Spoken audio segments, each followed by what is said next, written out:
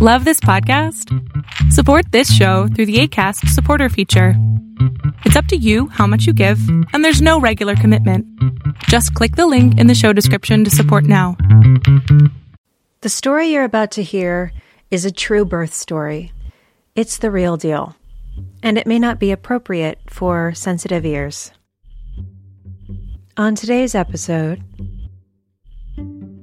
I think one of the big things that cracked open for my husband and I pretty early in the pregnancy when we had just gotten the diagnosis is, who are we to say what a successful life looks like? Because early on as parents, you know, when you first find out that you're pregnant, it's like, oh, I wonder if they're going to get your eyes or my hair. Or, you know, I wonder if they'll get your creative side or my math skills or whatever. And with this diagnosis, I think we just sort of took a step back and we were like, let's just make sure she's happy. You know, let's just make sure she's a happy kid and that she's not an asshole. Maybe she'll go to college. Maybe she won't. You know, maybe she'll get her driver's license one day. Maybe she won't. Does it mean that her life isn't as valuable or isn't as much of a success as someone else's who can do all of these things? No. hello, you're listening to the Birth Podcast. This is the Season 2 finale. I'm Christy Williams, your host, and I honestly cannot think of a better way to end this season than with this birth story you're about to hear. My guest today is the talented filmmaker Amber McGinnis. Amber came to our conversation for this episode with such a deep well of vulnerability and truth. And get this. Not only did she direct her first feature film while she was pregnant, but she also gave birth without any drugs at all. And then during the first few months of her postpartum period, she was still directing her film in post-production and then basically traveling the world to promote it with her tiny new baby. So, of course, she's going to be telling us about all of that, but also she will be sharing with us what it was like to receive a positive trisomy 21 diagnosis in her pregnancy and what it was like to process that, learn from that, and then prepare to become a mommy to a child with Down syndrome. Just a little background, I met Amber through my husband, who was one of the producers of her film, International Falls, which, by the way, is a fantastic movie. Please watch it. The link is in the show notes. It has a very hilarious cast that you will recognize. Also linked in the show notes is a gorgeous short film that Amber made called The Adventure. That's all about her journey with her daughter Isla and receiving the diagnosis of Down syndrome and how that has changed her life. Click the link in the show notes for that as well. I just want to say to all of you, thank you for being here. It means a lot to me that you are on this journey with me. I hope that listening to this show the last couple of seasons has empowered you and given you knowledge that you didn't have before. And now, without further ado, the Season 2 finale of the Birth Podcast, my conversation with Amber McGinnis. I always get a little bit nervous about doing these interviews before I start, but I just want to be honest with you. Like, for some reason, I'm feeling nervous today, and I think it's because I feel like really honored that you're gifting me with your story. And so I just want to say thank you. I don't know, getting emotional. I really am appreciative that you're allowing me to receive this from you today. Thank you. Okay, I'm just going to get that out of the way. So it's gone. Let's go back to young Amber. Do you remember the time when you first maybe thought, oh, maybe I could be a mother one day? Or how did you sort of think about motherhood and being a mother before it happened to you? Oh, gosh. I don't think I ever had these big dreams of being a mom. I was always very career focused. And like as a kid, I have a younger sister that's 2 years younger than me. And people would ask us what we want to be when we grow up. And I would say, oh, I want to be an architect, or I want to do this or that.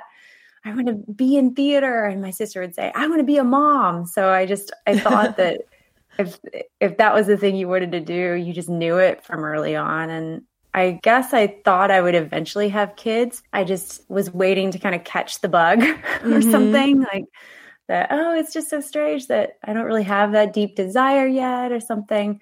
And eventually all that changed because I was in a very toxic relationship and was married for 10 years and then divorced. And when I met my now husband, before we ever even started to talk about getting married, we started talking about kids. I was like, oh, okay. So it had more to do with the partnership of that and wanting to share that experience with the right person than it did, I think, anything else. Right. Yeah, I identify with that completely. But was he the one that brought it up then in the relationship and that sort of, or did you just feel like, oh, this is someone I could see this with for the first time? Yeah, I think our relationship is just built on so much trust and mutual respect that I felt like, oh, with a partner like this, I don't see myself having to take a step back from my creative work to have a kid. Because I think maybe subconsciously I had always had this thought that becoming a mom meant that I had to let go of all the things that I had been working really, really hard on for my whole life. And I think when you meet a partner that respects you and respects your career choices and pushes you and drives you and motivates you, it's like, oh, I'm going to have he's a team player. This is something we'd be able to do together. So I wouldn't just be home alone. Right. Yeah. I think that's really important. And I think a lot of people feel or have felt that way. I know I certainly had a lot of fear around that. I had never really had a lot of role models in my life of women that were able to do both very successfully. Yeah. And that's something I'm still looking for. Like, where are the ladies that are showing me how they're handling this? But it's true. It's like there's something comforting about knowing that you have a partner that's got your back and has your best interests at heart. Yeah. So then can you tell me about the conception and what's your conception journey? Well, it was one of those situations since we had both been married before that we sort of just like laid our guts bare and sort of attacked the relationship with so much truth. Like, we played all of our cards at once. Like, hey, if you don't like it, like this is your get out of jail free card right now, because this is who I am as a whole person, the good, the bad, the ugly.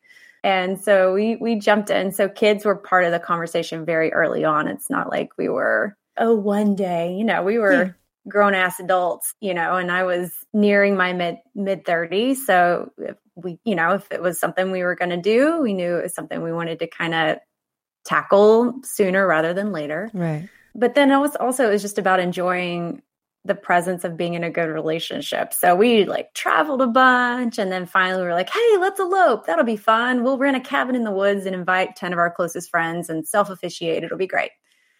So we did this wild elopement with a few of our close friends. How fun. And then we took off to Yosemite and did backcountry backpacking. Oh my gosh. And camping for 6 days. And I was nervous the whole time we were there because I was scheduled to start my period while we were gone. And I've been joking to everyone at our elopement party, like, oh God, the bears are going to be after me. I'm so nervous about the bears. So every day I was just waiting, like, oh God, I'm going to be backpacking and start my period. It's just going to be the worst because you can't leave any trash when you're out on the trail. It's just, you got to take everything with you. And it didn't happen. And I was like, oh, well, my body's under a lot of strain right now. This happens. I mean, Cheryl Strayed got her period when she was on her journey on the PCT, of course, I don't know. I love that. So it didn't happen. And then we flew home and we got back and we're just about to have our celebratory, hey, we're home from our honeymoon drink. And I was like, just to be safe. And I took a pregnancy test and it's positive. Wow. And literally the day we got home from our honeymoon, we found out. Wow. So was your husband with you then? Oh, yeah. Okay. So you found out together. Yeah. What was that moment like? Were you guys kind of in shock?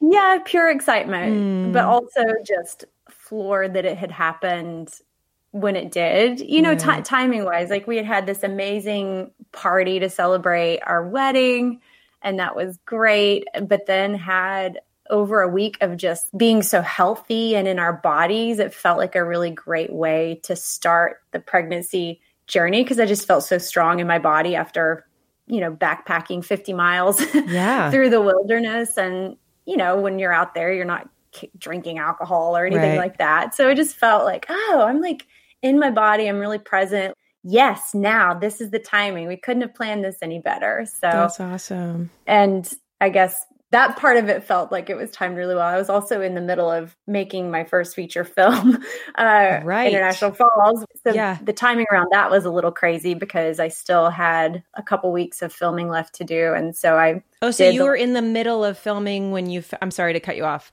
but I was curious about that because, Josh mentioned later, like, wow, I can't believe she was pregnant during the making of that film. And so how far were you into filming? Well, with that project, we filmed all the exteriors in March because we needed to do it in Minnesota when there was snow on the ground. So we did that part of it. And then I went off and got married in May. And then we filmed the rest of it starting in June. So I was like 2 months pregnant, I guess, when we were filming the second half of the production in June. That first trimester is usually the hardest. How was that for you? I don't know what was going on with my body, but I did not have any morning sickness for some reason. I had the exhaustion, but I guess the adrenaline of directing and producing my first feature sort of carried me through those, the exhaustion in the early stages. And I just feel really, really lucky that I was never that sick. That's great. It's just sort of sneaky and like, make sure you give me decaf instead of regular coffee, and trying to make excuses around why I wouldn't go out with the crew to get a beer at the end of the day when that's all you want to do. Yeah. So I was sneaky through the production, and I guess it was a couple months or a month or two after that because I was 35, I went ahead and did a blood test to the NIPT, check on the baby and find out the gender and all that. Did they usually do that at 9 weeks, I think?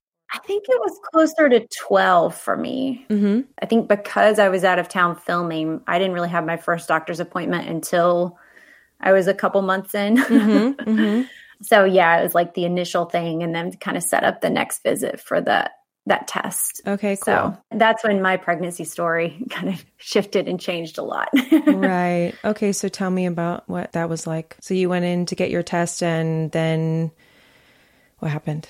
So our first appointment, we went in and we were able to hear the heartbeat and everything. And then we went in and had the test to find out, the gender and stuff, and then had the anatomy scan, and everything looked good, like everything looked so great, and we were so excited. So after that was when we decided to go ahead and tell our family, because we were like just starting to come out of the first trimester, step into the second, and we were feeling pretty good after that. So we had just told my family, and we called my husband's family in Northern Ireland and told all them.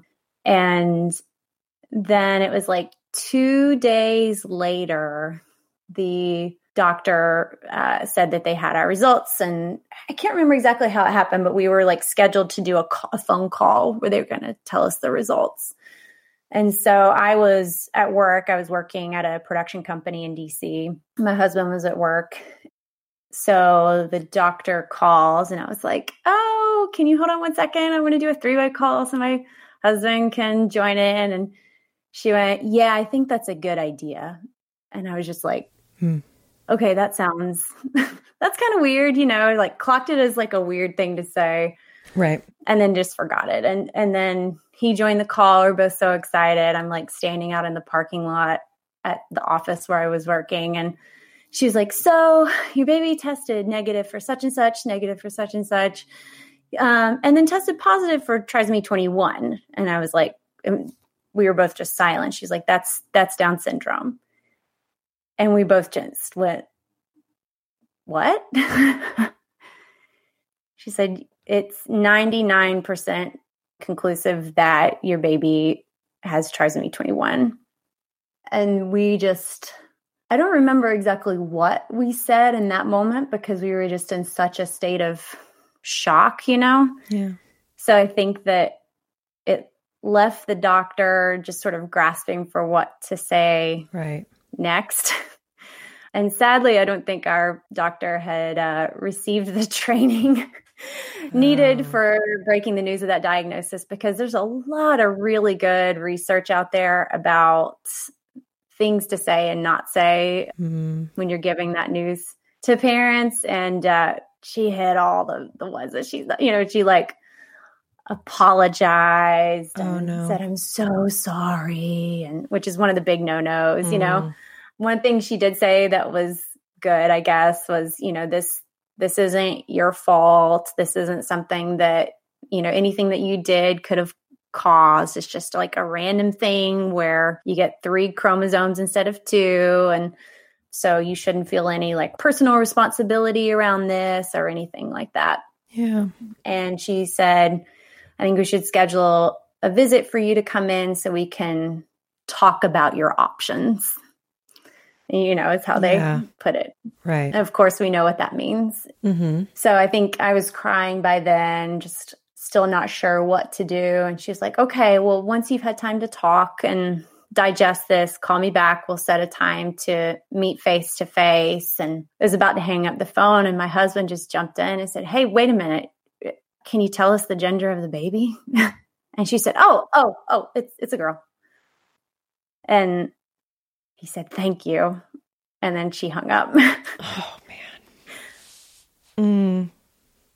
And now, knowing what I know and having been on this journey for a couple years, we always put Isla first.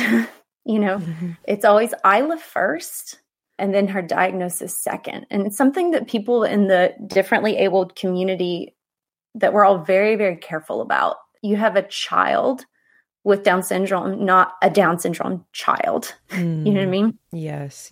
And it's, some people might think that's just semantics, but it's always the person before the disability. Right.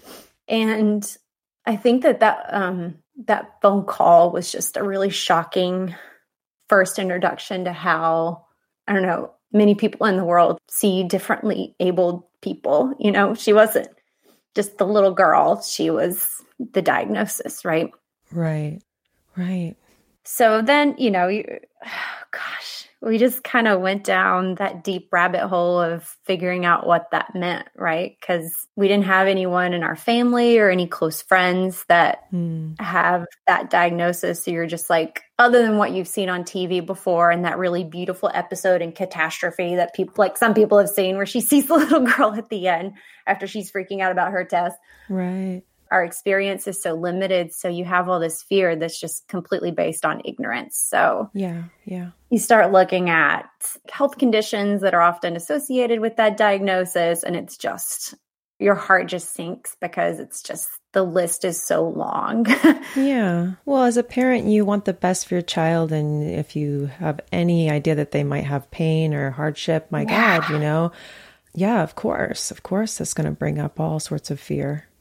Yeah. And fear for your child. And then also sort of like a selfish fear of like, can I handle that as a parent? Like, what does this mean for us? What does it mean for us financially? And like, my husband and I are both artists. Will our healthcare be able to cover all of this? But I think early on in that diagnosis, you're on such a weird roller coaster, and you go from thinking about these health things, these really like selfless things. And then you have these really selfish thoughts as well. Like, how is this going to change my life? What am I going to have to give up for this? How are people going to look at us differently? Are people going to feel sorry for us? We don't want people to feel sorry for us. Like we don't want to go through the world of people acting differently around us. Are our friends going to treat us differently? It's just, you go through so many different things. And going back to that conversation around having a supportive partner, it's like we just showed up for each other in those moments, and we went on that roller coaster together, felt all the things. And, at the end of the day, for us, our choice, we had seen her heartbeat. She was our little girl, and that was it for us. And so the journey of the pregnancy, I think I got really lucky physically with the pregnancy because I felt really in my body and did not have a lot of physical discomfort or sickness or whatever. But oh my God, the emotional roller coaster was just, Yeah. I made up for it in spades in that regard. Yeah.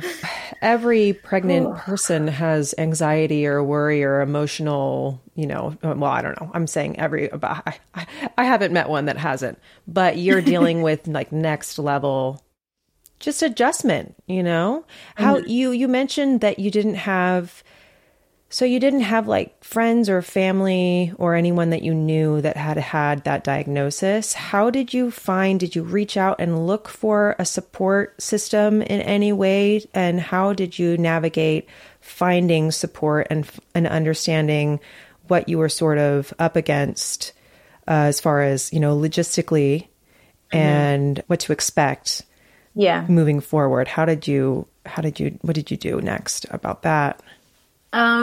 I think one of the first things that I found really helpful was actually finding other moms on Instagram. Good. Yeah. Yeah. It's very strange to me that I say that. And I'm like not much of a social media hashtag sort of person, but it's actually like the first thing that brought me comfort because I could see it in context, like rather than just these images or this list of medical conditions, I got to see real moms interacting with their kids and what their day-to-day looked like. And, was just amazed by, like, I don't feel sorry for them, like they seem happy. They don't seem like they want pity, like they seem like many of them who have more than one child. It's like, they just treat that child just the same as all their other children, and again, It's like, now I just look back on that time, like I just had so much ignorance about it, but you're just coming into this sort of new and have no idea or real solid perspective on it. So I looked to other moms. One thing that we did was immediately contact a geneticist. We were living in DC at the time and went to see a renowned geneticist at Children's Hospital in DC, who was just a no-nonsense person, which was just like the best experience I could have had because I walked through the door at Children's Hospital and it's a really overwhelming thing to walk into a children's hospital and see so many sick children if you've never been in that place before. Yeah.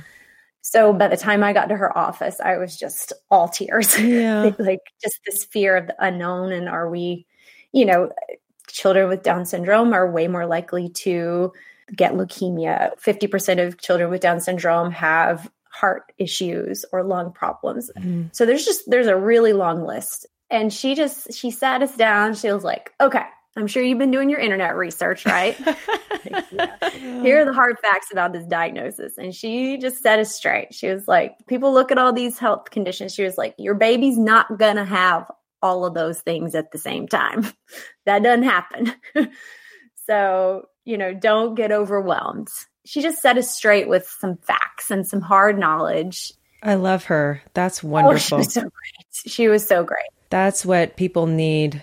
That's what people need. Exactly. Just the no nonsense approach to things. And I think after that, I just started to tease out like how I wanted to talk about it. And sort of, you sort of like test these conversations on friends and family. And tell me what you mean by testing. The first people we told were our parents. And those were just raw before anything had really been processed sort of conversation. And we got the whole range of reactions from them. Like, I don't want to call anyone out, but everything from the, okay, great, it's going to be awesome to, oh God, Oh, really? So, from that, we were like, okay, people are going to respond to this in different ways. But, when it came to telling friends and stuff, I think that because we didn't want people's pity and because it was our choice and because it was a choice we were ready to stand behind by the time we started telling people,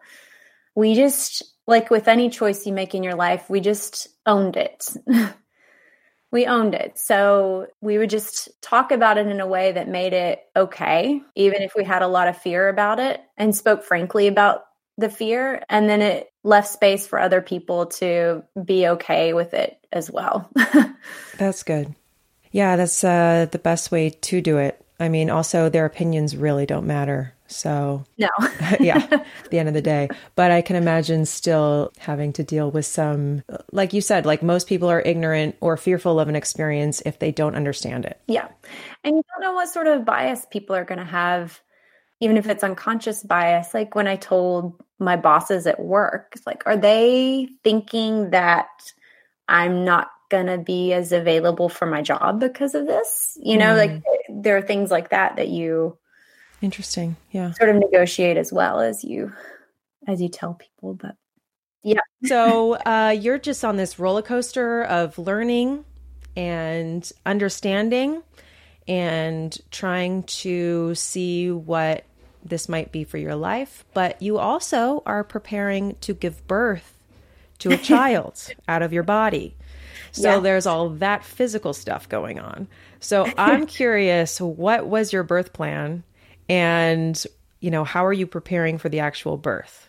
Oh, boy. It was actually fun once the initial shock of the diagnosis sort of, like, as we got a little more used to it, like just starting to focus on that part was such a relief for us, you know, baby showers and things. We went to birthing classes at the hospital, and I grew up dancing.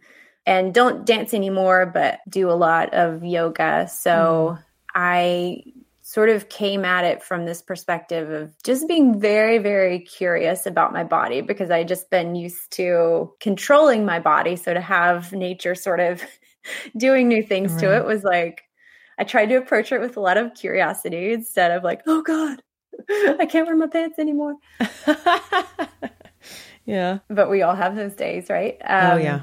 But for some reason, and I know this is not everyone's choice, I felt very much that I wanted to feel the full course of experiences through labor, if that was possible. So part of our birth plan meant that unless there was something really like wrong in the labor, that I wanted to try to do it without medication. And I would have been very interested in a water birth, but because of all of the health conditions that could come with this diagnosis, like there's some things you wouldn't know until birth. So we felt that it was important to be in the hospital. Right. Some hospitals, I found out, do water births. This is a new thing, but you know, like they have a tub option, which is amazing if people listening want to ask their doctor if that's a possibility. But no, I totally get that. Water birth sounds awesome. I didn't go that route either, but so no pain medication. Did you feel that your care provider was really supportive in like how did you like your OB, and did you feel like really supported and everything? Her. Oh, she good. Was great. Good. She was great. And, you know, she was not the one who had done the initial test and dropped the news in the poor way. She was amazing and sympathetic and was our cheerleader. And with that diagnosis means you have to like go in way more frequently because you're considered a high risk pregnancy. So I got to know all the people in that doctor's office really well. Oh, good. She was very supportive. I think at that point, because we've been through so much, she was just like, whatever y'all want to do, you know, I will honor that, and we'll do the best we can to support that as, you know, as long as the baby's healthy, you know. Great. But then I had this thing creep up called intermittent absent flow, which means that basically the nutrients from your body aren't moving through the umbilical cord as strongly as they need to support the baby. And it's something they kept an eye on for like a month or so when it first crept up. And then there was a certain point when I was 38 weeks pregnant, they said, we see this happening at this point, the baby's going to thrive more outside of your body instead of, you know, you trying to carry it full term.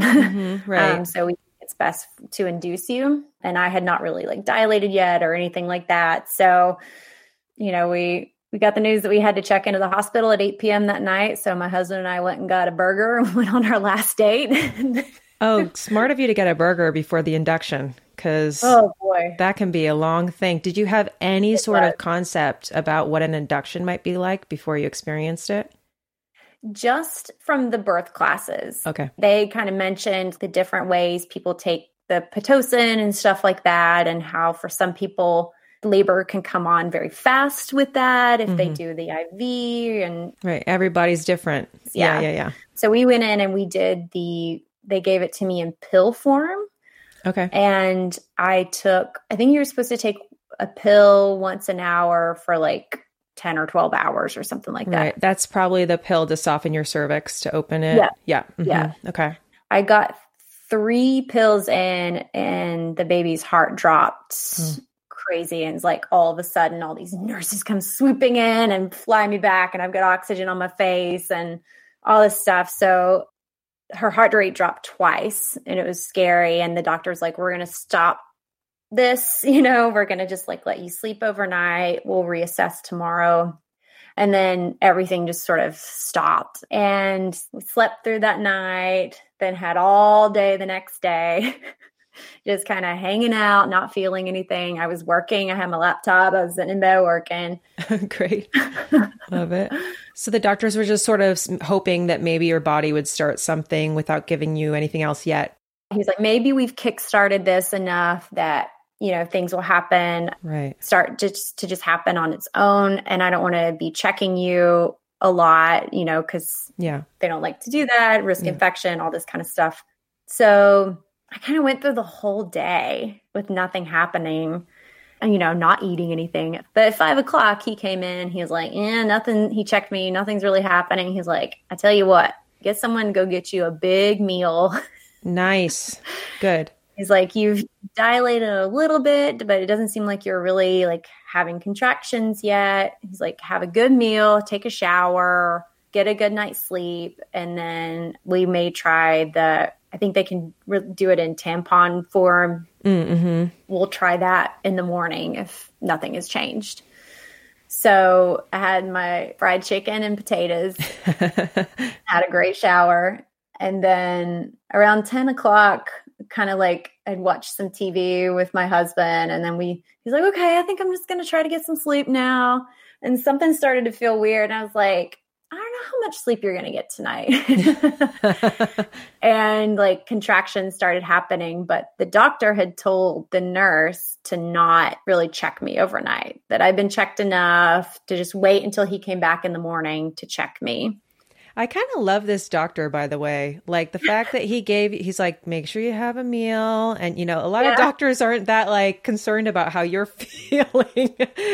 Leave her alone. Okay. That's kind of nice. Yeah. Hey, it's me, Christy. I just want to let you know, producing, editing, and hosting this podcast has truly brought me so much joy over the past year. And you know what else brings me a lot of joy? Your ratings and reviews. Every time I get one, it's like Christmas morning times 10 million. So thank you so much for taking the time to send me some love in that way. It's really the best way to send support to me if you are someone who enjoys all this free content I'm making for you. And if you want even more free content and resources, make sure to visit birthshow.com, where you'll see tons of recommended products and books and videos and tips and tricks that might help you on your own journey as you prepare to give birth and enter parenthood. Birthshow.com. The link is right in the show notes. Easy to find, birthshow.com. And now back to the show. Okay, so the nurse isn't really checking you. You're there through the night. And I'm confused because all of my pain is in my back. Like I never feel anything weird in the front. So the monitors aren't really tracking big contractions with me or anything like that. Mm-hmm. But I am in a lot of pain, and it gets more regular and more regular through the night. Are you moving around? How are you coping? How are you trying? We had like a yoga ball, and then one of the yoga ball, like peanut size ones. So I sat on that a lot, sort of leaning over the bed, and then, would just, I wanted to be in my body. So I was just moving around a lot and had my husband pushing on my back because that's where all of my contraction labor. pain was. And it was like around 5 a.m. or something like that. I think that they call it transition. Started vomiting and got very sick. Yeah. And yeah, the nurse had like come in a couple times overnight, just kind of looking at me. She'd read the monitor and wasn't really reading like a lot of contractions or whatever, or a lot of intensity with it. And then when she came in and saw me really sick, she was like, I know the doctor said not to check you, but I think maybe I should. And I was dilated 8 centimeters. Oh, wow, Amber. That's so impressive. You were just doing this by yourself. How are you? It was crazy. Was your husband, it was just you and your husband in the room, right? You didn't have a doula or anything? So was he doing like counter pressure or any sort of like helping you, or you just were sort of like in your zone and he was just there with you supportively? Like the counter pressure and using like the massage balls on my back and stuff were sort of the main thing that he was doing. We had this band called The Gloaming. That's like my favorite Irish band. It's like this really soothing music. I think we listened to that thing on repeat 10 times over the course of that night. And I was just drinking a lot of Gatorade. Ooh, Gatorade. That's smart. I didn't never think to drink Gatorade. You're smart. Okay. All right. So she says, wow, you're 8 centimeters. And she's like, well, because I was still in like the place where they induce you. She's like, we got to get you to labor and delivery. Oh my gosh. You were still in the triage room? That's so amazing. Oh my gosh. So all of a sudden they're like, my husband's scrambling to pack up the room and stuff. And the doctor that had been on call had this hilarious moment where they packed me up. I was laying in the bed. My husband's like loaded down with all of our gear, yoga ball, pillows, the bags, walking down the hallway. And the doctor's standing there at like the nurse's station as we roll by, and he looks at me. He's like, hey, I was hoping nature would just take its course. He gives a thumbs up. And we just roll down the hall. And then by the time I got in the room, it was like 6 o'clock, 6:30. And then Isla was born around 9 a.m. So it all kind of happened pretty fast once it got going. About that transition time until labor, that's some really intense pain. Oh, yes. How are you doing with that? And I mean, you seem like you're so calm, and I can just picture you as being like, oh, I was the Zen calm mama, but what? Tell me. I'm a screamer. Yes. Yes. Good. Okay. I was not like in some sort of lotus position, sort of. No. I screamed my way through that pain and, just tried my best to breathe between contractions. Right. And I think it was such an odd pain because I think in my mind, I had expected that it would just feel like the worst cramps of my entire life or something like that. But because it was all in my back, I didn't quite know like what to do with that sort of pain. Right. It was a strange spot. I didn't know how to redirect it. Yep. Wow. And you felt really supported by the nurses, and they were like communicating to you what was happening after? Oh, they were great. Oh, good. The induction part of things was just strange. I did not quite feel taken care of there. I just kind of felt like we were left on our own, which I actually love now in hindsight because, if things had just started on their own, I think my husband and I would have tried to stay home and deal with early contractions on our own for as long as possible anyway. So in our own sort of weird way, we got to still do that. But the nurses were great. And with the timing of it, my OB that I had really seen through the whole process came in an hour or two before Isla was born. So she's the one that got to deliver her. That's great. Yeah. That's great. Yeah. And that felt really special because she had been there through the early diagnosis and all that kind of stuff. Yeah. So that was really good. So yeah, I mean, intense, awful pain. It's so funny. I got a tattoo a few years ago, and I think in my mind, I was just thinking, like the good pain that you've chosen when you get a tattoo, and you just kind of lean into it and zen out. Like that's what it's going to be like in labor. I'll go to that same headspace. It's way worse. It's definitely way worse. That's great.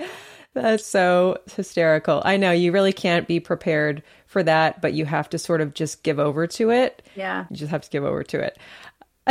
So I want to know about the pushing phase. So at what point did you get to 10? And then how long did you push for? What was the actual pushing and birth like? I think the pushing, I think that was like between 30 and 45 minutes for us. It's pretty good. I think that my water had not completely broken. So the doctor had to do that. That probably made it more intense, huh? Yeah, that definitely, I think that sort of like raised it to the final level. Mm-hmm. But people, they start asking you, like, do you feel like you need to push? And you're like, I'm in so much pain. How am I supposed to know when it's time to push? It feels like such a weird question. Like, but your body, you start feeling, I guess, pressure. Mm-hmm. And I translated that as like the need to push. And they said that I was dilated enough. And I just remember feeling like I wish someone had told me that if you feel a sort of hard, this might be too graphic. No, nothing's too graphic for this show. Almost like a weird tearing sensation, then you might be doing it right. Okay. It's like I had started pushing and I had a hard time finding the rhythm of the breath. And so once the nurses helped me find that, okay, things started to move pretty quickly, and like her head was crowning, and the doctor was like, she's like, all right, between contractions now, Amber, I want you to just like feel her head and like get that sensation and know that, it's real, it's happening, and know how close you are. You don't have too much further to go. Okay. They offered the mirror thing and I tried it for 2 seconds. I was like, hell no, get that thing away from me. It's so funny. Everybody is so different about that. I think I would have been the same, but oh, yeah, nope, don't need to see. How was the experience feeling her head? Did that help? It did. It did. It just helped me see the light at the end of the tunnel. Yeah. Yeah. So really, as they were coaching me through it, I realized that like when I had that sort of tearing sensation, that actually meant that I was pushing her out. Right. So that's maybe what they call the ring of fire. Yeah, I guess so. Yeah. I guess so. But she was 6 pounds, 3 ounces. So it was not like a huge baby. That's still not, that's good. That's fine. Yeah, it was. It was like a good size, especially at 38 weeks, I guess. Yeah. So she came out, and tell me what that moment was like. What was that like? Did they take her immediately away because they knew her diagnosis, or what happened? Did you get to hold her? Yes. So, I mean, I will say the first thing I thought was all of the pain of having to experience the pain of labor was worth it so I could feel that sensation of her leaving my body. And I know that everyone has it's everyone's choice, right? We all kind of approach this in our own ways. And I really want to honor that for all of your listeners. But that was a sensation for me, like feeling her leave my body was just so amazing. I'm at a loss for words. Yeah. And, my husband cut the cord and they immediately like put her on me. And then they, took her over to the side to do the evaluation. And I think that we had a couple of extra people in the room because of her diagnosis. I couldn't tell you now who all it was. Right. But, they do their assessment and everything. And I guess they all knew that we knew the diagnosis early on or whatever, because it was like this really beautiful moment where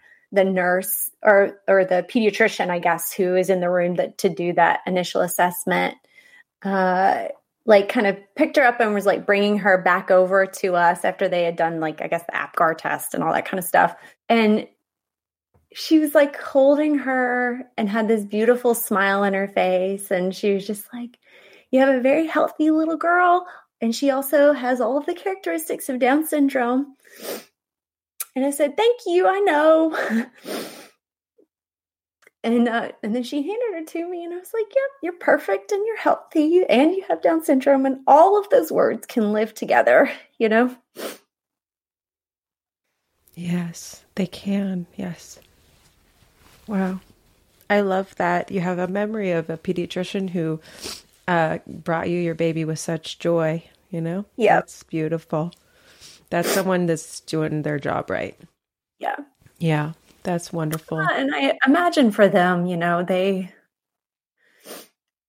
imagine they have to break that news to moms in that moment sometimes, For me, for some moms, that's the first time they're hearing those words. Right. But yeah, for us in that context, it was really special. That's wonderful. So she was healthy and she could stay with you. She didn't have to go to the NICU or anything. Mm-hmm. That's wonderful. And it's pretty rare for kiddos with that diagnosis. So we were really grateful that happened.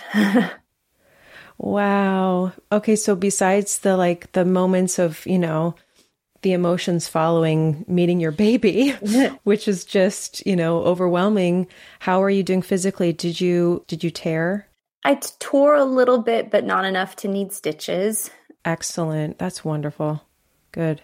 And delivered, the placenta and stuff pretty quickly after, and had some trouble using the bathroom, so I had to have a catheter. Oh yeah, that's a whole thing no one tells you about giving birth is the bathroom stuff afterwards. Oh good Lord, yeah. Us women just sort of deal with this stuff. How long did you have to wear the catheter? Was that a day quick. Or? It was just enough to get me out of the labor and delivery area. Okay, they, needed to make sure I could go before they sent me off to the recovery area. Great. What was the delivering the placenta like? Did you look at it or did you even think about it? By the time when we were doing that, my husband was doing skin to skin with her. Uh-huh. And so I was more just annoyed that I had to deal with it than anything else. Yeah. And that's funny. I feel in the birthing class, they kind of set it up once you get the baby out, it's just a little blip. I actually had to push to get it out. It was more than just a little blip. Yeah. No, I remember having to push too. Yeah. Interesting. Yeah. But oof. How was your husband in the first moments? Was he so emotional? Were you guys feeling very emotional? I think that we were both just surprised that it had happened so quickly. I think because we were on our own for most of the night, we were just sort of sitting in our own ignorance thinking, and because I hadn't been checked, I didn't know how far I was dilated. I was oh man, this is just the early labor. I've got a whole day of labor ahead of me. We didn't really realize how far along we were. And then once we got to labor and delivery, everything happened so fast that we just weren't, I say fast. I mean, I've been in the hospital for 2 days, but right. Just the end part happened so fast. Well, that's great. And now it's time for a quick tip with Christy. Quick tip. So if you're someone who's planning on giving birth in a hospital, did you know that it's super easy to look up that hospital's performance in several areas surrounding maternity care, and you can find out instantly what their percentage of C-sections are and what their percentage of episiotomies are. You can find out if they screen babies for jaundice, how many women receive treatment to prevent blood clots, all these different details. And the way that you can find this out is a website called leapfroggroup.org. The link is in the show notes. Basically, what they do is they work with a panel of experts to create the ideal standard for care, and then they rate hospitals across the country based upon how they measure up against that standard of care. I found this site and I went down this rabbit hole of looking up all these different hospitals in my area, in the Los Angeles area. And I was kind of surprised at some of the ones that are, supposedly great hospitals have extremely high C-section rates. The Leapfrog standard is that hospitals should have a rate of C-sections of 23.9% or less and episiotomies of 5% or less. And it was interesting to me because I looked up the hospital that I gave birth in and discovered that they actually had an excellent rating on both of these things. And it kind of made me feel good because as someone who did end up with an episiotomy out of necessity, I felt like, okay, the doctor made that call because I really needed it, not because it was convenient for that doctor. And so it's kind of nice. So maybe if you're curious and you want to check out the hospital that you gave birth at, look up leapfroggroup.org. Or obviously, if you're someone who's planning on giving birth, check out your hospital on there as well. If your hospital is not listed, there are other ways you can find out their rating, or you can reach out to the organization to see if they have contacted your hospital. But it's interesting. It's just a really quick tip, easy to find out if you're curious about that and you want to prepare to give birth in a hospital that you feel like you can really trust that they're doing everything they can to provide the best standard of care and that ultimately they will have your best interest at heart. Quick tip. How was the first few days in the hospital? And I'm going to ask you, I'm ignorant about this, but was breastfeeding something that you were going to try to do? Did you breastfeed? And is there any sort of challenges with that, with the diagnosis of Down syndrome? And can you tell me about that? Yeah. So it's breastfeeding like a whole thing because many kids with Down syndrome are more drowsy. So they sleep a lot more right after they're born. And pretty much everyone with that diagnosis has lower muscle tone. And that includes the mouth and the tongue and all of those muscles as well. So actually, very few women end up being able to breastfeed kids who have Down syndrome. And of course, I was like determined to prove everyone wrong and all this kind of stuff. And things went okay in the hospital. My milk came in. We got off to a good start. She latched okay then? She did okay, Great. And they kind of gave us a couple weird little like syringes because they like taught me how to use the pump.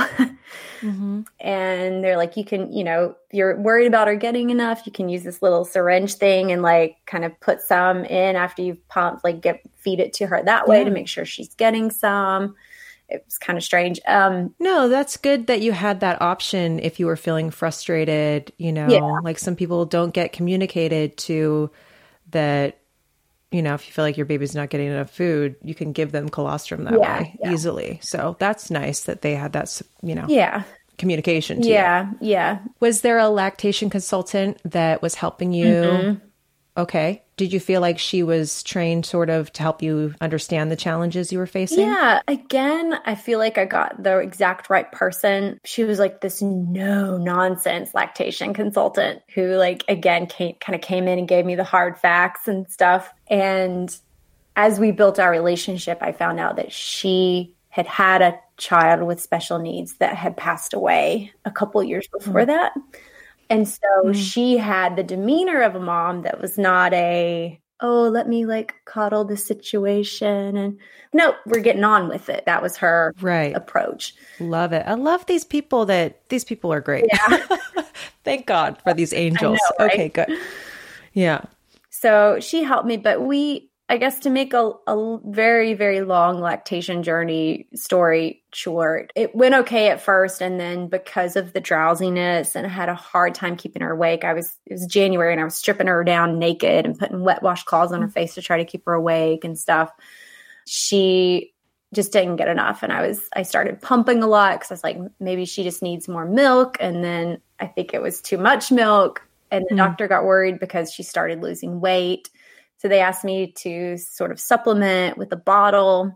So then I was pumping to give her the bottle, but then also trying to breastfeed and had lactation consultants coming to the house and months of trying to make it work. And finally, I gave up the nursing part and then pumped for a solid year.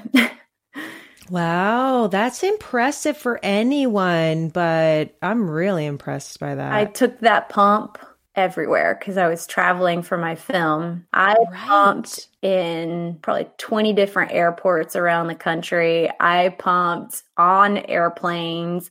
I pumped on a ferry in Seattle. I pumped at the movie theater in Bentonville, Arkansas. I took that damn pump everywhere. And I was ready to set it on fire by the time I finally weaned her, because I so done with that thing. I know what you mean. I mean, I didn't pump that exclusively, but I had a breastfeeding pillow that I was like, I'm going to have a ceremony and I'm going to burn this thing in a bonfire. Yeah. But what a sacrifice and commitment you made to give her that gift.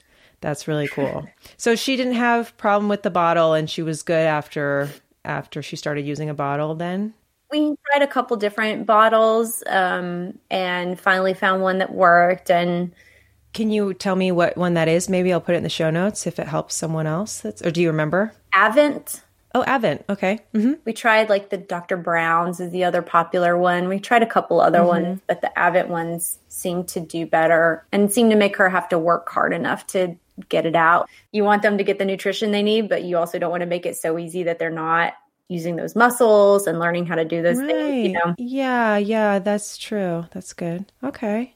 So yeah, oh my gosh, you had done this film, and then by the time you were in postpartum, you're having to promote the film when it was coming out, right? So how far into postpartum were you when you had to like hit the road and go do all this stuff? Isla and I took our first flight together at 2 months old. Wow. So we flew to Atlanta for the premiere of the film when she was 2 months old. And we were just coming out of all of the weight scare time. You know, we really didn't cross that threshold until she was 6 weeks old, I guess. Those first 2 months before that premiere, with the nursing and the adjustment to being a new mom and the pumping and all that chaos, we were still finishing the film. So I was... Right, you're still directing it in post-production, right? Yes, we were doing the color correction, the sound mix, and I just remember starting phone calls. Hey, if you hear any weird noises, you know, feeding my baby in the background. Wow. She's 5 weeks old. That's where we are with this. But I think in some ways, having the distraction and the chaos of the film helped me through that postpartum time, because I had so much going on. I mean, probably to a fault, you know, and it, in a way, I mean, we all kind of like take our life lessons in different way. I think because one of my big fears in becoming a mom was that I was going to have to let go of career stuff. That career, it certainly didn't go away. My email inbox was waiting for me when I was ready to come back from work. Right. It rained, it poured, it was ramping up, sounds like. Yeah. So one of my big lessons was, you know, that one of the things I feared was obviously did not come true. Right. Isn't it interesting that like I had a similar sort of fear, but when you become a mom, you sort of realize that you have more capacity than you ever knew about yourself. And it doesn't necessarily feel good when you're expanding, but you do have the capability of expansion. Absolutely. It's made me a better director. I mean, obviously, I feel like it's absolutely made me a better writer, because it's deepened my capacity for empathy and, you know, love and all of those things. You know, I see the world in such a different way now. But I think in all the ways you were just saying about multitasking and holding many different demands at the same time, it's like, that's exactly what directing's all about for me, you know? So right. It is. Yeah, that's true. Wow. Oh man, I'm so excited for the next movie. It's just going to be on top of it. So as far as like the postpartum physically for you, how was that? Did anything surprise you about the healing from postpartum for your own bodies personally, or was it just sort of like not a big deal? I mean, I guess it's always a big deal. I think things healed up in the way that, you know, you didn't have any issues, basically. No, you didn't have any problems come up. I didn't have any issues with that. I did have, when you have like the milk glands swell up and the mastitis. Yeah, I had that a couple times. Mastitis. Oh, that's painful. Which was not fun. Heating pads were like the only thing that would help me through that. That's tough. That part was hard, but everything else seemed to heal up okay. And I tried to just get back into yoga and, walking. Like I just walk my neighborhood for hours and hours. Did Isla like being in the stroller and car seat and stuff? That's nice. Yeah. That's good. Took a lot of naps in that thing. How was the first couple months for her, besides the weight, fluctuations and everything? Did she have to see the pediatrician more often or often? I don't know what more often means, but like, was there any particular things that you had to look out for with her, or was everything good? Well, I think because of her diagnosis, her pediatrician sort of took things to an 11 every time there was like a tiny thing that, probably for a typically developing child, they would just be like, oh, let's just sit on it a little while. With the weight gain issues, she was like, I want to have blood tests around this, I want to have her heart checked. I want to, she really did her homework, which was annoying at the time because it felt like every day we had an appointment, but she was just being extra cautious because there are so many associated health conditions that can kind of come with that diagnosis.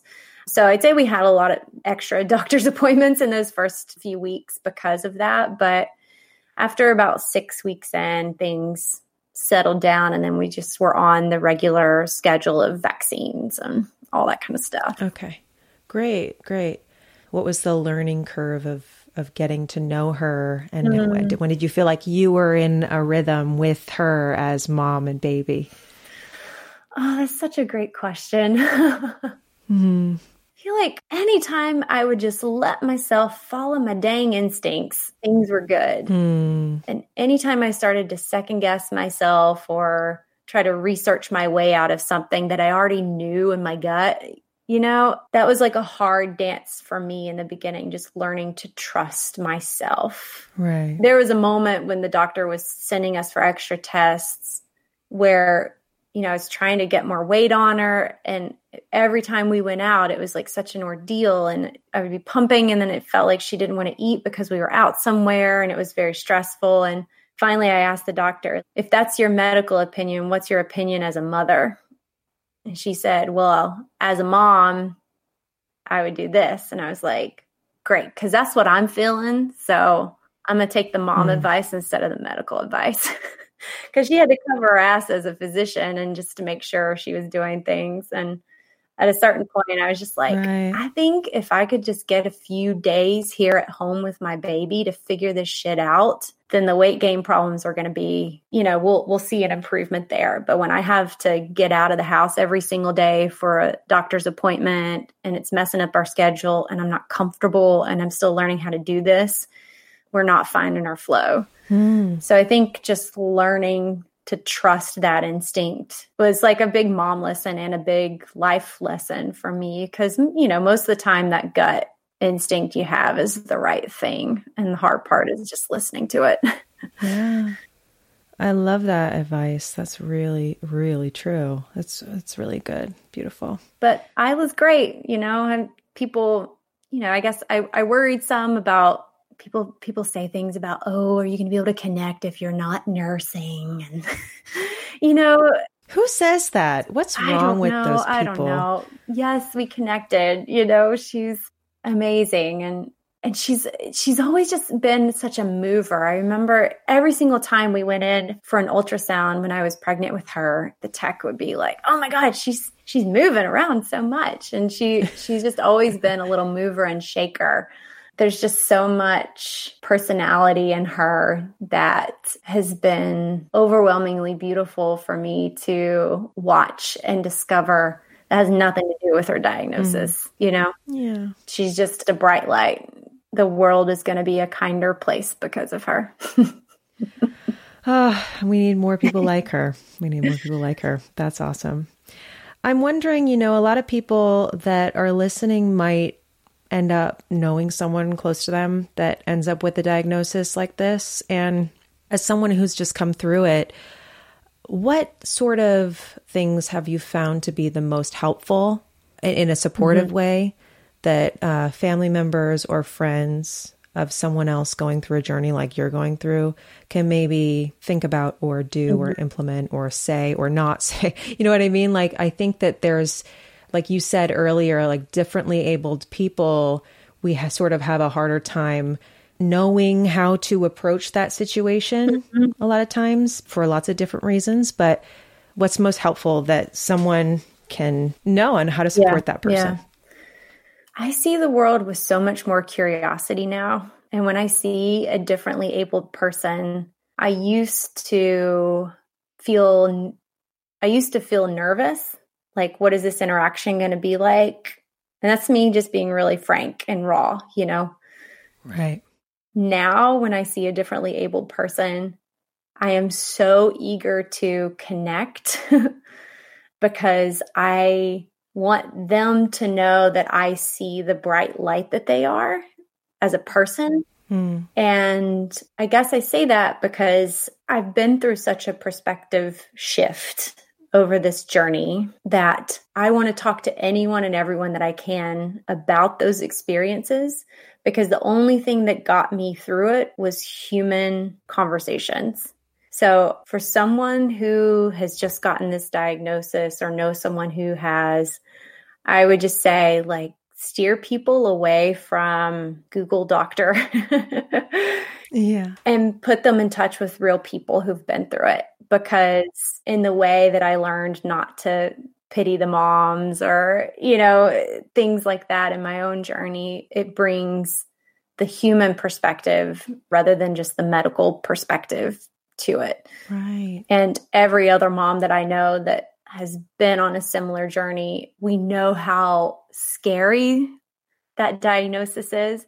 And we all are so okay with it now. We want to tell everyone it's going to be okay. It's really scary. And you have to accept the fact that it's going to be scary, but then it's also going to be okay. You know, you have to hold those two things at the same time and know that it's going to be scary. And there's lots of fear of the unknown, but at the end of the day, it's your baby, right? Yeah. Yeah. I love that. That's so beautiful. And, you know, it reminds me of, like, well, first of all, I really love how you used the phrase, I'm much more curious now. Like, I think that whole idea of just staying curious as opposed to making a judgment or making an assumption, or just stay curious, is so key. That's something I want to be more of every day. But that also reminds me of, I heard a young woman who was in a wheelchair. She's paraplegic. And she was talking about how one of the challenges that she faces is that people don't know how to treat her, because as children, we're told, don't stare, don't point.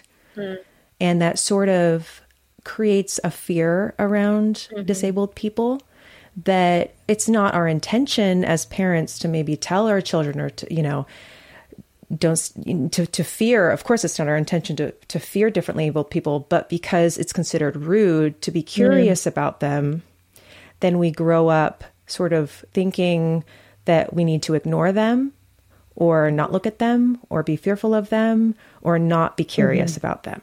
Right. And that sort of isolates them further. It's making me emotional, because I feel like, as a mother to a young, you know, able child who has a lot of privilege, I dream of, you know, trying to find a different way to help him be curious and not be raised in a way that isolates differently abled people. And I don't know. I think that's just something that's really important to, like, think about and strive for.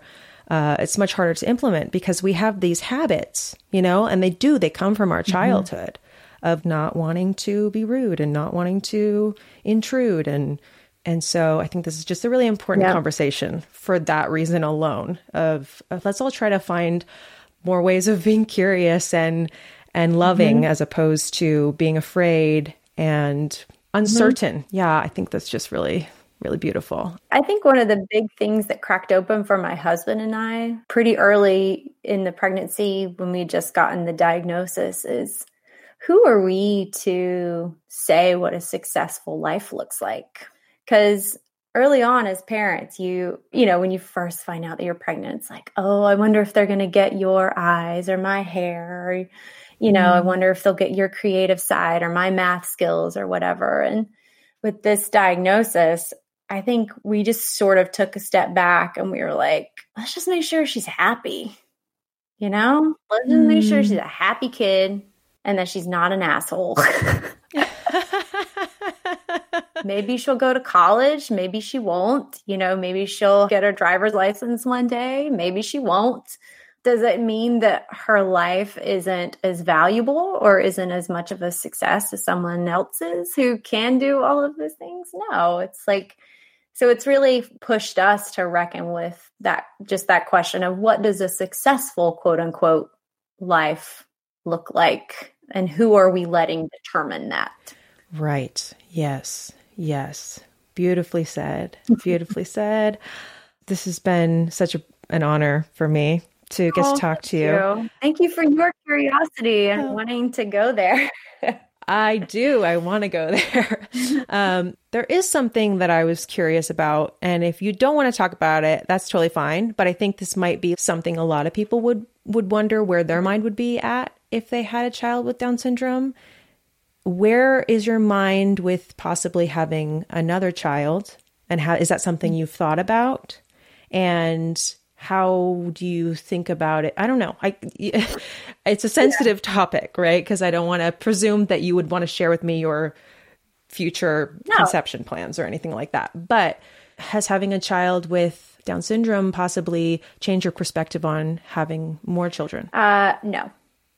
In a nutshell, again, Google is a bad doctor and you read a lot of shit that's scary because once you have had a child with this diagnosis, there is at least a 1% chance that your next child could have it as well. I don't know the science behind that, but a 1% chance though? Oh, that's pretty low. But in the grand scheme, it's, a much greater chance than, most people would, usually have. Mm-hmm. And obviously it changes based on your age and all that kind of stuff too. But I want her to have a playmate. We definitely want to have another kid. Mm. And, if we're able to, that will be great. And we do know that, the possibility of it happening again, it does exist. And we're okay with that. Right. Well, condoms don't work 1% of the time, right? So I feel like that's not that big of a percentage, but also knowing what you know now, you'll just be more equipped to face any challenge that comes your way. Exactly. I think. Yeah. Oh, Amber, I think that's all the questions I have. Is there anything I didn't mention that you want to share or maybe any resources you think might be helpful for anyone listening? Most states have networks in place to support these communities and specifically Down syndrome. So, we have an amazing group of people here in Atlanta, moms that I'm in touch with every week. And for people who are new to the journey, who maybe have a differently abled child or, maybe they've gotten that diagnosis or something, there are so many resources out there. And it's okay to kind of jump into them as much as you feel ready for, right? Some people want to take a deep dive into that work and advocacy in the community. Some people need more time to process it themselves. And, it's the integration question that a lot of people with differently abled children ask themselves. But there are a lot of great resources out there. And if anyone is just, curious about things, there's a lot of activism around specifically this diagnosis, because one of the things we're working on right now with COVID is that people with Down syndrome are 10 times more likely to die of COVID because of associated health conditions. So we are doing a lot of work right now to appeal to our state representatives to put them higher on the priority list for vaccination. Because I know at least right now in the state of Georgia, they are sort of in the third grouping. And even now, and that's just for kids over the age of 16. So caretakers of children who are in high risk categories need to be put higher on the list for vaccines, where we are right now with COVID. Also, there's a lot of advocacy around transplant eligibility. I don't know I'm pretty sure this is a national thing. It's not just Georgia, but I don't think that people with Down syndrome are eligible for organ transplants in the same way that other people are. So wow. There's still a lot of sort of bias around the diagnosis because, 30 years ago, the life expectancy of people with this diagnosis wasn't as long as it is now. And there's a lot of advocacy and work to do. So if anyone feels inspired, we can always use more help. Right. Wow. Okay. Yeah. The more you know, go spread the word. Thank you for coming at this with such an open heart. It made it easy to share the story. I really appreciate you. Oh, thank you. Thank you. I appreciate your heart as well. So it's nice to see and be seen. Thank you again to Amber McGinnis. And for the rest of you, I want you to go and check out those show notes. Just swipe up on the episode. Check out all the links that I've put there for you. Make sure you go watch Amber's feature film, International Falls. Watch that beautiful short film that she made about her journey to becoming Isla's mom. And also in the show notes, I've linked some resources where you can learn more about the Down syndrome diagnosis and do your own research on the realities versus the misconceptions of that. Educate yourself. Share this episode with anyone you know that you think it might be helpful to. Rate, review, subscribe. If you find this show at all helpful to you, encouraging to you, or educational, please do me a solid and rate, review, and subscribe. I really appreciate when you do that. It really sends back some love my way. And just a reminder that this episode is the finale for season 2. Season 3 is coming. I'm already working on it, but you're going to need to follow @BirthShow to find out specifically when that's going to come out, as I announce that soon. Also, make sure you subscribe right now so that when season 3 premieres, you're going to automatically just start getting those episodes. It's a great way to make sure you don't miss out on season 3 is by just hitting that subscribe button right now. Some of the fun stuff that you can look forward to in season 3 is I'm doing not just one episode with a lactation consultant. I am doing a whole series with one.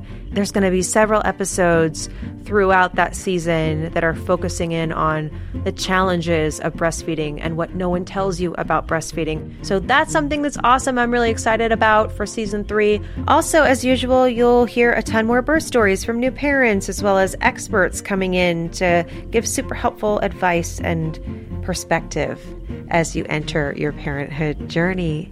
Make sure you subscribe so you don't miss any of this great content coming your way soon. The last thing that I want to say today is that if you're somebody who is about to give birth very soon, I just want to send you a little bit of extra love and strength. You can do this. 108 billion people have been born on planet Earth. You're not alone. All those mothers who have given birth in our ancestry are standing behind you, rooting you on. You can do this. You have been gifted with a special power, and I want you to own it. Recognize that. Lean into your instincts. Remember that no matter what, you already are the best mother for your child. Ask for help when you need it. Communicate with your partner. Communicate your needs to your care providers. Don't settle. Insist upon the best for yourself and for your baby. And you're gonna kill it, mama. You've got this. You can do this, and I'm in your corner. I really, really am. Thank you so much for being part of this community. I'm your host, Christy Williams, and you have been listening to Birth. This is a Sync Studios production.